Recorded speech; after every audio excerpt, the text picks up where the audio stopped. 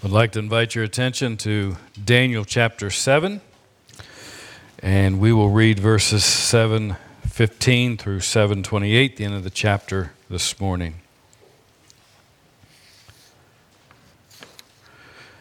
As for me, Daniel, my spirit within me was anxious, and the visions of my head alarmed me. I approached one of those who stood there and asked him the truth concerning all this. So he told me and made known to me the interpretation of the things. These four beasts are four kings who shall arise out of the earth. But the saints of the Most High shall receive the kingdom and possess the kingdom forever, forever, and ever. Then I desired to know the truth about the fourth beast, which was different from all the rest, exceedingly terrifying, with its teeth of iron and claws of bronze, and which devoured and broke in pieces and stamped what was left with its feet, and about the 10 horns that were on its head, and the other horn that came up, and before which 3 of them fell, the horn that had eyes and a mouth that spoke great things, and that seemed greater than its companions. As I looked, this horn made war with the saints and prevailed over them, until the Ancient of Days came, and judgment was given for the saints of the Most High, and the time came when the saints possessed the kingdom. Thus he said, as for the fourth beast, there shall be a fourth kingdom on earth, which shall be different from all the kingdoms, and it shall devour the whole earth, and trample it down, and break it to pieces. As for the 10 horns, out of this kingdom 10 kings shall arise, and another shall arise after them. He shall be different from the former ones, and shall put down 3 kings. He shall speak words against the Most High, and shall wear out the saints of the Most High, and shall think to change the time and the law. And they shall be given into his hand for a time, times, and half a time. But the court shall sit in judgment, and his dominion shall be taken away, to be consumed and destroyed to the end. And the kingdom and the dominion and the greatness of the kingdoms under the whole heaven shall be given to the people of the saints of the Most High. His kingdom shall be an everlasting kingdom, and all dominions shall serve and obey him. Here is the end of the matter.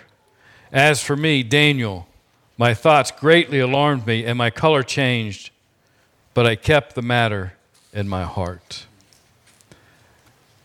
Father, I pray that you would help us to be able to focus on the thrust of the message this morning. Father, it would be easy to get lost in some of the details. But Father, there's more than just who the 10 horns may be and what the 4 beasts may be. You had a distinct message for your people when you first gave this vision to Daniel, and that message has not changed. So I pray that you would help me to make it clear. Father, help us to focus ourselves, all of our attention on you. And Holy Spirit, I pray that you would be at work through the preaching of the scriptures this morning, and that lives would be impacted and changed for your glory, Father. And we ask all these things in the name of our Lord and Savior, the coming Son of Man. Amen. Have you ever had a dream that alarmed you and made you anxious? I don't know why, but here recently I've been dreaming more than normal. But I have to admit, I haven't woken up anxious or anything like that. Curious maybe, but not anxious. Well, Daniel did have that kind of a dream. But the dream that he had and the vision that he had made him more than anxious. In Daniel's own words in verse 15, the dream made his spirit anxious, and the visions that he had alarmed him. Daniel was literally, and this is not preacher speak, this is reality. Daniel was literally terrified by what he saw. Terrified by what he saw. And Sinclair Ferguson believes that if we underestimate the emotional impact that the vision had on Daniel that we will miss an important aspect of the message that God conveyed not just to Daniel, but to all of God's people. Daniel was terrified by the beast that he saw. We examined them last week. They were grotesque. They were hideous. They were monstrous. The first beast was like a lion, but it wasn't a lion. It says it has the wings of an eagle. It was some kind of a mutant. It was a hybrid. And Daniel sees the wings being plucked off of this lion, and he sees this lion being raised up to stand upright like a man, and the mind of a man was given to it. Then Daniel sees a second beast that rises up from the sea, and this one resembles a bear that's raised up on one side, and the bear has ribs in its mouth, meaning that it is already attacked and killed and is devouring its prey. And then this voice, Daniel hears this voice that speaks to the beast and says, "Arise, devour much flesh." Then Daniel sees a third beast that resembles a leopard, but it's not a leopard because it has 4 wings and it also has 4 heads. And finally, Daniel sees a fourth beast, and it's unlike anything that he has ever seen. He describes it as terrifying and dreadful and exceedingly strong with great iron teeth. Make no mistake about it, this fourth beast was bent on utter destruction. It broke in pieces. It stamped on whatever was left. And then to finish off this nightmarish scene, Daniel said that this monstrosity had 10 horns. If you read it carefully, you see that Daniel's really, he's fascinated. His attention is captured by these 10 horns. And as he's paying attention to these 10 horns, he sees another horn come up, a little horn. And this little horn was different from the other horns. It has the eyes of a man. It has a mouth that speaks great things, the ESV says. Other translations say he speaks arrogant things. Still others says he speaks pompous things. In other words, he's a blasphemous little thing. And this one little horn puts down 3 of the other 10 horns. But as the vision continues, Daniel sees thrones being placed. And the Ancient of Days takes his seat. And who is the Ancient of Days? It is God Almighty, amen? Noting that his clothing was white as snow as a symbol of his purity. His hair was white like pure wool, symbolizing his holiness. His throne was fiery flames, which symbolizes God's divine presence and God's divine judgment, and a stream of fire came out from before his throne. And why has the Ancient of Days come? He has come to hold court. He has come to judge. And that's exactly what he did. The text tells us that the books were open. What's in the books? It's the sinful actions of mankind. And Daniel then sees coming with the clouds of heaven one like the Son of Man, and he comes to the Ancient of Days. And who is this one like the Son of Man? Well, we saw last week it's Jesus. It's our King, it's our Savior, it's our Lord. He's our Savior. It's the one whom every eye will see. It's the one whom every knee will bow to someday. It is our believer. This is your champion. And the Ancient of Days presents to the Son an eternal kingdom. But Daniel is emotionally impacted by all of this, more so than I can put into words. But to try and help us to gain a better sense of what Daniel was experiencing, look at his own words in verse 15. As for me, Daniel, my spirit within me was anxious, and the visions of my head alarmed me. What Daniel saw distressed him.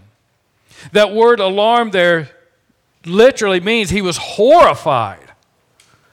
We use horrified, when, oh, I can't believe she wore that dress. Oh, I'm horrified. No. Daniel was horrified to the point where he was emotionally drained. He turned gray. The color drained from him. Such was the horrific scene before his eyes. So the question is, why? What has hit Daniel so hard? Here it is, folks. It's the activity of the beast. It's the activity and the actions of the fourth beast in particular. Daniel is watching as down through the centuries, this fourth beast inflicts terrible pain and suffering on the people of God. That's why he is horrified. Daniel sees the relentless persecution of the saints of the Most High. He sees the saints of the Most High being martyred. He sees the saints being beheaded. He sees the saints burned at the stake. He sees them being imprisoned. Have you ever read the story of John Bunyan? And he hears their cries. Think about this. Men and women go to war and they see things that they can't unsee. And what happens many times, they are affected for life just through those events. And here is Daniel. For whatever reason, God shows him all the carnage and the slaughter of all the centuries. No wonder he was horrified. He couldn't believe what God's people were going to go through. Keep in mind, this was the man who spent the night in the lion's den. This was the guy who was friends with those who were cast into the fiery furnace. But I get the impression here that that was nothing in comparison to what Daniel was witness to. And what Daniel sees reminds me of the souls of the martyrs in Revelation 6 who cried out, "O sovereign Lord, holy and true, how long before you will judge and avenge our blood on those who dwell on the earth?" How long? How much longer does this have to go on? And Daniel's so disturbed by what he sees, what does he do? He seeks an explanation. Daniel approached one of those who stood there, the text says. He approaches an angel, and he asks for an interpretation of these events. So the angel begins the interpretation. He explains that the four beasts that come up from the sea are four earthly kings representing four earthly kingdoms. Now, there are a lot of commentators who believe that these four beasts that come up from the sea are the four kingdoms represented in Nebuchadnezzar's dream in Daniel chapter 2. I will leave that to you to figure out on your own, to study on your own. Regardless of who they are, what we have here in Daniel 7 gives us insight into the character of these kingdoms. Knowledge of who they are, apart from a knowledge of their character, really doesn't help us much. Here's what God wanted us to see, that these are evil, wicked kingdoms who continually persecute the people of God. And it culminates with the fourth beast, the fourth kingdom, during which his reign, the people of God will undergo unprecedented persecution. And the vision of Daniel also teaches us that each of these kingdoms are temporary. Amen? Aren't you glad for that? Daniel, thankfully, was witness to the destruction of the fourth beast along with this mouthy little horn. There's something else we need to take note of here, and that is none of these kingdoms, as powerful as they are autonomous. They are not sovereign. The vision teaches us that the only sovereign one is the Ancient of Days. It teaches us that each one of these beasts are under his control. And at the appropriate time, he will judge them and ultimately destroy all the kingdoms of this earth, and he will establish his kingdom of which there will be no end. Know this, each kingdom is evil. They make war, they kidnap, they oppress, they destroy.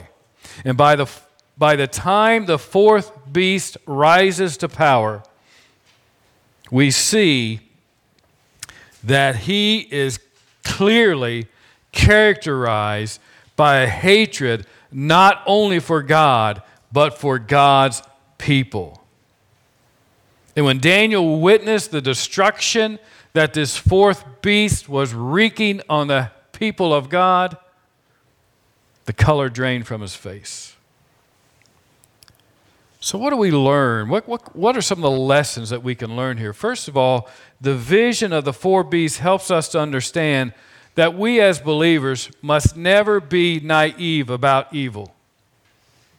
There are those in the world today who deny the existence of evil. Well, sure, some people are worse than others, and some people make more mistakes than others, but there's really no such thing as evil. Oh, there may be, have you ever heard this argument? There may be evil acts, but there's no such thing as evil. Well, where does the evil acts come from if there's no such thing as evil?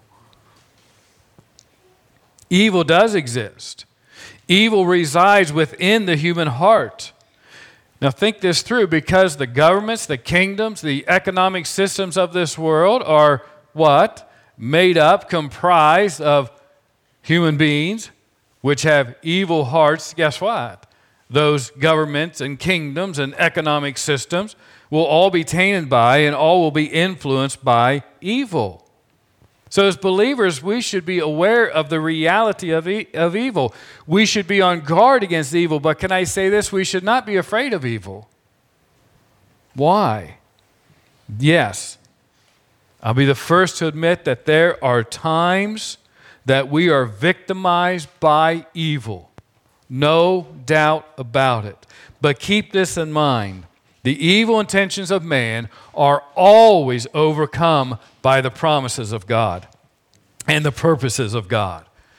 Say, is that your opinion? No. We've got God's word on it. Romans 8:28, what's it saying? We know that for those who what? Love God, all things work together for good for those who are called according to his purpose. But let's be realistic here.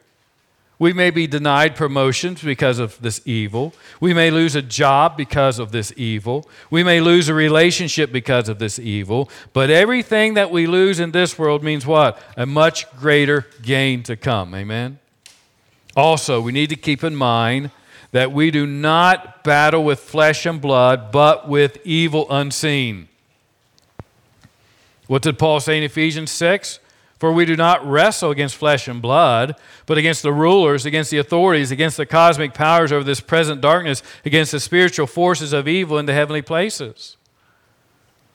But even though we wrestle with these unseen powers, with these powers, we do so with the confidence that they are all temporary in nature and that they will all one day be destroyed. Therefore, every day, what should be your mindset? Loser at home and loser at work? No, you are more than a conqueror if you are in Christ. That's the mindset that you enter each and every day with. That's the mindset you enter into battle with. Listen, if you think you've lost before the battle begins, guess what? You've lost the battle. Okay? I can do all things through Christ who strengthens me. Whatever situation you find yourself in, whatever context you find yourself in, God's grace is sufficient. God's strength is enough. As you're filled with the power of the Holy Spirit, you can what? Put to death the deeds of the flesh and be on guard against the forces of evil. We meet after the angel reveals to Daniel what the four beasts represents, which was obviously bad news for the people of God. He then gives Daniel some good news. Look at verse 18. But the saints of the Most High shall receive the kingdom and possess the kingdom. Now notice this, forever, forever, and ever. Keep that in mind because we'll contrast that hopefully here in a few moments. So the suffering of God's people would be severe, but it would be temporary. And in relation to eternity, it would be short. After which, God's people will experience that eternal weight of glory that Paul describes in 2 Corinthians chapter 4 and verse 17. So I thought it might be a good idea here just to remind ourselves of God's promises of an eternal king and an eternal kingdom. Sometimes we just get so locked into this world that we forget that there's a whole lot more to come. So let's start with Isaiah chapter 9. Might remind you of Advent. For to us a child is born, to us a son is given, and the government shall be upon his shoulder, and his name shall be called Wonderful Counselor, Mighty God, Everlasting Father, Prince of Peace. Of the increase of his government and of peace there will be no end. on the throne of David and over his kingdom, to establish it and to uphold it with justice and with righteousness from this time forth and forevermore. The zeal of the Lord of hosts will do this. Then Luke chapter 1, he will be great, and he will be called the Son of the Most High, and the Lord God will give to him the throne of his father David, and he will reign over the house of Jacob forever, and of his kingdom what? There will be no end. Psalms 2, I will tell of the decree the Lord said to me, you are my son. Today I have begotten you. Ask of me, and I will make the nations your heritage, and the ends of the earth your possession. Beloved, know this, what we experience in this life on this earth is not all there is. So therefore, we should not live as if this is all there is. There's coming a day when there will be no more discouraging news from the doctor, when there will be no more heartache, no more sorrow, no more depression, no more boredom, no more mental illness. There is coming a king and a kingdom unlike anything we have experienced in this life. So God's people should pray as we did in prayer meeting, even so, come quickly, Lord Jesus. Well, Daniel presses the angel for more information. He needs to know more about this fourth beast, the beast that he can only describe as terrifying and dreadful and exceedingly strong with its great iron teeth. And he reiterates in verse 19 that it devoured and broke in pieces and stamped what was left with its feet. So we have to ask ourselves this question. What is it that this fourth beast is devouring? What is it that this fourth beast is stamping on with its feet? Well, it's not a what. Unfortunately, it's a who. Look at verse 21. As I looked, this horn made war with the saints and prevailed over them. Reality check. Health, wealth, and prosperity preachers, reality check. The fourth beast and this little horn are Satan's war machine. And what is so horrifying to Daniel is what this beast is doing to God's people. And what Daniel is seeing is Satan's war on God's people down through the centuries. Again, I cannot overemphasize this fact. Daniel is witnessing the slaughter of millions and millions and millions of God's people throughout time. No wonder he was horrified. Well, Hebrews 11 teaches us that some of God's saints suffered mocking and flogging, chains and imprisonment. They were killed with a sword. They went about in skins of sheep and goats, destitute, afflicted, mistreated. They were stoned. They were sawn in two. They wandered about in deserts and mountains and in dens and caves of this world. Why? Because they wanted to? No, because they were being persecuted for their faith. Paul wrote to Timothy, indeed, all who desire to live a godly life in Christ Jesus will be persecuted. Now notice what Daniel says in verse 20 about this little horn, that it seemed greater than its companions. As one commentator wrote, the little horn may have seemed greater than the other horns because of its intelligence, its big mouth, and its belligerent attitude.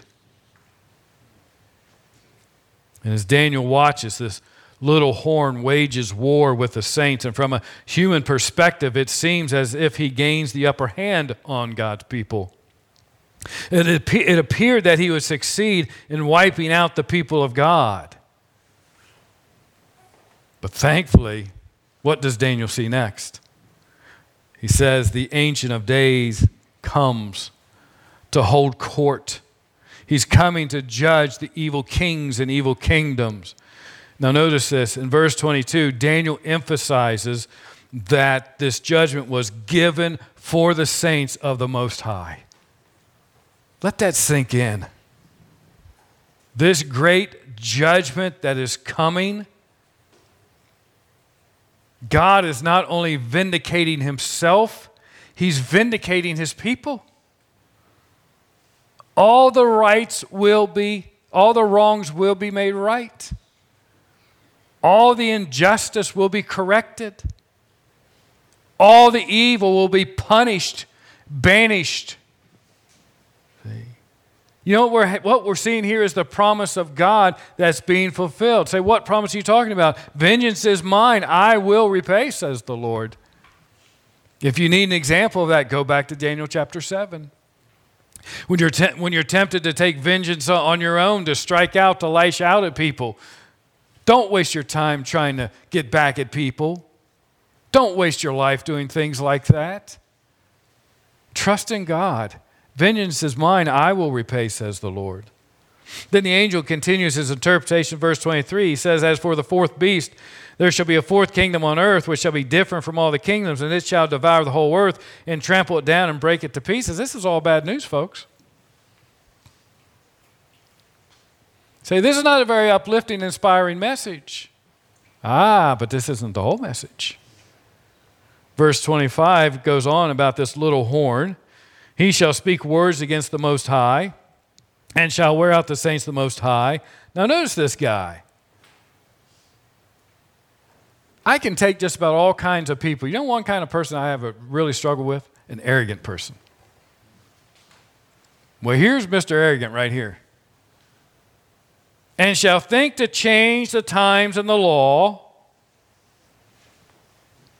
and they shall be given into his hand for a time, times, and half a time. What does that phrase mean? Just so you know, it's not to be taken literally. What I mean by that is this little horn will be allowed to run a course, but it's not an eternal course. It is a finite course. It is a limited course of time. Okay? So don't try and read into it. Is this the 3.5 years? No, it's not. Doesn't say years, does it?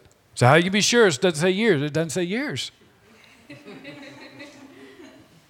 And if you say times, and half a time, that's a period of time, not years. But this little horn, he seeks not only to destroy, he seeks to defame. He speaks blasphemous words against the Most High. He wears out the saints of the Most High, which literally means that he will oppress and persecute them to the point where they look like a worn-out sandal, limp, almost lifeless. And he's even so bold as to attempt to change the times and the law. Say, what law? Well, this really isn't too hard to interpret, is it? He hates God, so guess which law he wants to change? God's law. He'll be so arrogant, he will try and dethrone God, and he will try and take the place of God. He will try and dictate not only when people worship, but who they worship. He will try and change the very laws by which they must live their lives. But thankfully, his time will be limited. Again, he will continue for a time, times and half a time. He'll rise to power, times he'll gain some momentum. He will look like he's unstoppable. Then all of a sudden, it's half a time. He's done. He's gone. It's a temporary kingdom. Contrast that with the kingdom of God that will be given to the Son. It's forever, and ever. In other words, it will never end. Verse 27, the kingdom and the dominion and the greatness of the kingdoms under the whole heaven shall be given to the people of the saints of the Most High. His kingdom shall be an everlasting kingdom, and all dominions shall serve and obey him. So the persecution of God's people by the little horn will be again limited for a limited time, and at the end of that time, judgment comes. Now listen to the words of Jesus. Let's look at Daniel 7:26 first. But the court shall sit in judgment, and his dominion shall be taken away. Whose dominion? Fourth beast, little horn, to be consumed and destroyed to the end. And the kingdom and the dominion and the greatness of the kingdoms under the whole heaven shall be given to the people, the saints of the Most High. His kingdom shall be an everlasting kingdom, and all dominions shall serve and obey him. And here is the end of the matter. As for me, Daniel, my thoughts greatly alarmed me, and my color changed, but I kept the matter in my heart. So Daniel knows that God is coming, and Daniel knows that he is going to execute judgment, and Daniel knows that there's going to be an eternal kingdom given to the Son of Man, and to the saints of the Most High. But I find what he says in verse 28 somewhat surprising based upon what he knows. He says, as for me, Daniel, my thoughts greatly alarmed me, and my color changed. Well, wait a minute, Daniel. You've been witness to the victory. You should be taking a victory lap. God has won. God has triumphed. But yet he's still terrified. He turns pale. His color changes. Why? I cannot emphasize this enough. Because of the devastation and the persecution of God's people throughout time. He was eyewitness to all of it. He knew it would end, but he did not know when it would end. And that disturbed and that distressed him. The actions and the activity of the little horn alarmed him. Say, who is the little horn? Do we have any idea who the little horn is? He's not, what'd you say, is Nicholas Carpathia in the Left Behind movies. But he is the Antichrist. Say, how so? Well, the New Testament identifies this little horn as the man of lawlessness, which is identified as the Antichrist. And we see his character again, verse 25. He speaks words against the Most High. He wears out the saints. He attacks God. He attacks the people of God. If you want to go in your Bibles, you can go to 2 Thessalonians chapter 2, or I can read the verses to you. In 2 Thessalonians chapter 2, Paul describes the actions of the man of lawlessness. For instance, in verse 4, who, is referring to this man of lawlessness, opposes and exalts himself against every so-called God or object of worship, so that he takes his seat in the temple of God, proclaiming himself to be God. What's he doing? He's attacking God.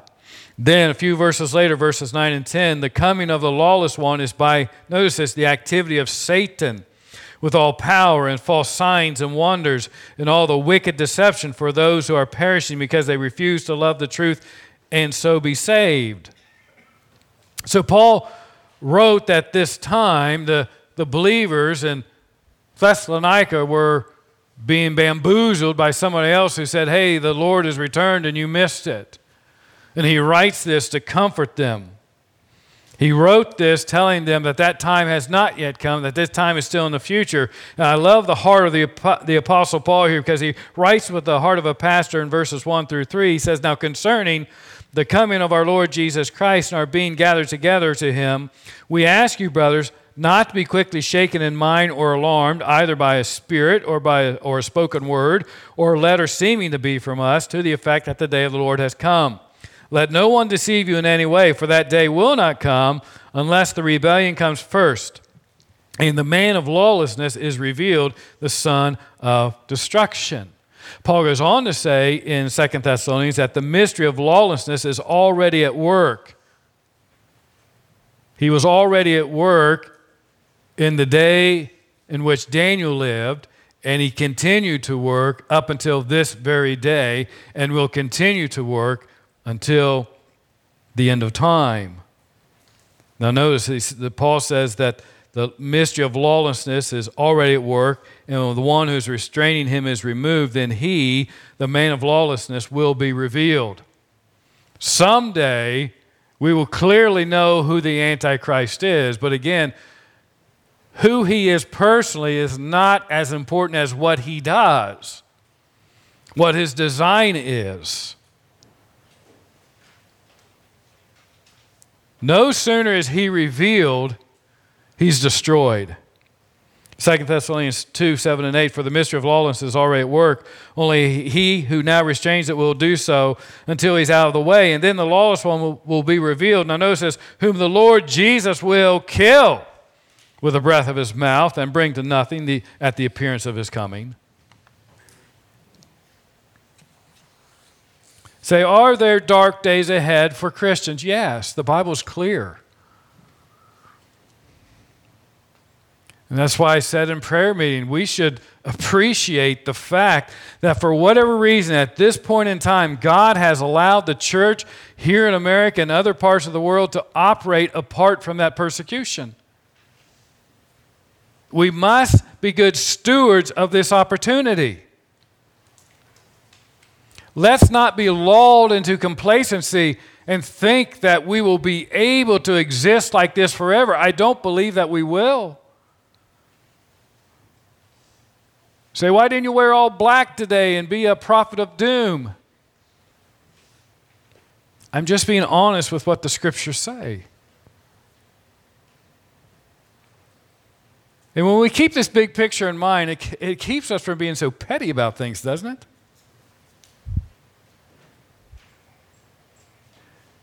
I want you to remember that the message of Daniel 7 is not about the little horn. It's not about the man of lawlessness. It's not about the Antichrist. Here's the message of Daniel 7. It is this: God's people will receive the kingdom. We see in verse 18, see in verse 22, we see in verse 27 of Daniel chapter 7. Jesus said in Matthew 25, when the Son of Man comes in his glory and all the angels with him, then he will sit on his glorious throne. Before him will be gathered all the nations, and he will separate people one from another as a shepherd separates the sheep from the goats. And he will place the sheep on his right, but the goats on the left. Then the king will say to those on his right, "Come, you are blessed by my Father, inherit the kingdom prepared for you from the foundation of the world." God's people will receive the kingdom, but beloved, understand this: it is a kingdom of suffering. What did Daniel see? He saw suffering to such a degree that it drained the color from his face. He saw the people of God persecuted. He heard their cries. And why were they being persecuted? Because they were the saints of the Most High. Why do they cry out even today? For one reason: they're God's children. Some, after hearing this message, might say, "No thanks. It's not a kingdom I want any part of. No, I don't want to be a part of that kingdom if it involves suffering." Well, if you think that way, beloved, you're deceiving yourself. The suffering of the people of God is temporary. There is coming a day when the Ancient of Days will take his rightful place and he will execute justice on behalf of his people. This is one fact of life. Everybody suffers. Everybody suffers.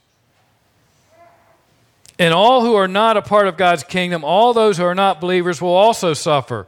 But here's what I must tell you: though the suffering of the believer, of the people of God, is temporary, the suffering for those outside of the kingdom of God is eternal. It may be delayed. You may not suffer like Christians do in this life. It may be delayed. It's the goodness of God. It's the grace of God delaying your suffering, trying to bring you to repentance. But when it starts, it will never end. In these verses I just read from Matthew chapter 25, Jesus said he placed the sheep. So what's that mean? That's his children. Those are his people. He'll place them on the right. And the goats, say, who are the goats? Well, those are not his people. Those are the ones who have rejected Christ. Those are the ones who never saw themselves as sinners. They never repented of their sins. These are the ones who thought they were good people. He will set those people on the left. So what happens to these people? Well, Jesus tells us in verse 41, the same passage, then he will say to those on his left, "Depart from me, you cursed, into the eternal fire prepared for the devil and his angels." Those on the left may escape the suffering in this life. They may have escaped the suffering for a little while, but that doesn't mean they won't suffer. It just means that the choice that they have made will lead them to a far greater suffering, both in intensity and longevity. They will suffer for eternity. See, the question, folks, is not will you suffer? The question is, where will you suffer? Here, as a part of God's kingdom, or in hell for all of eternity? I want this question to ring in your mind until you're settled. Where are you, on the right or the left? Father,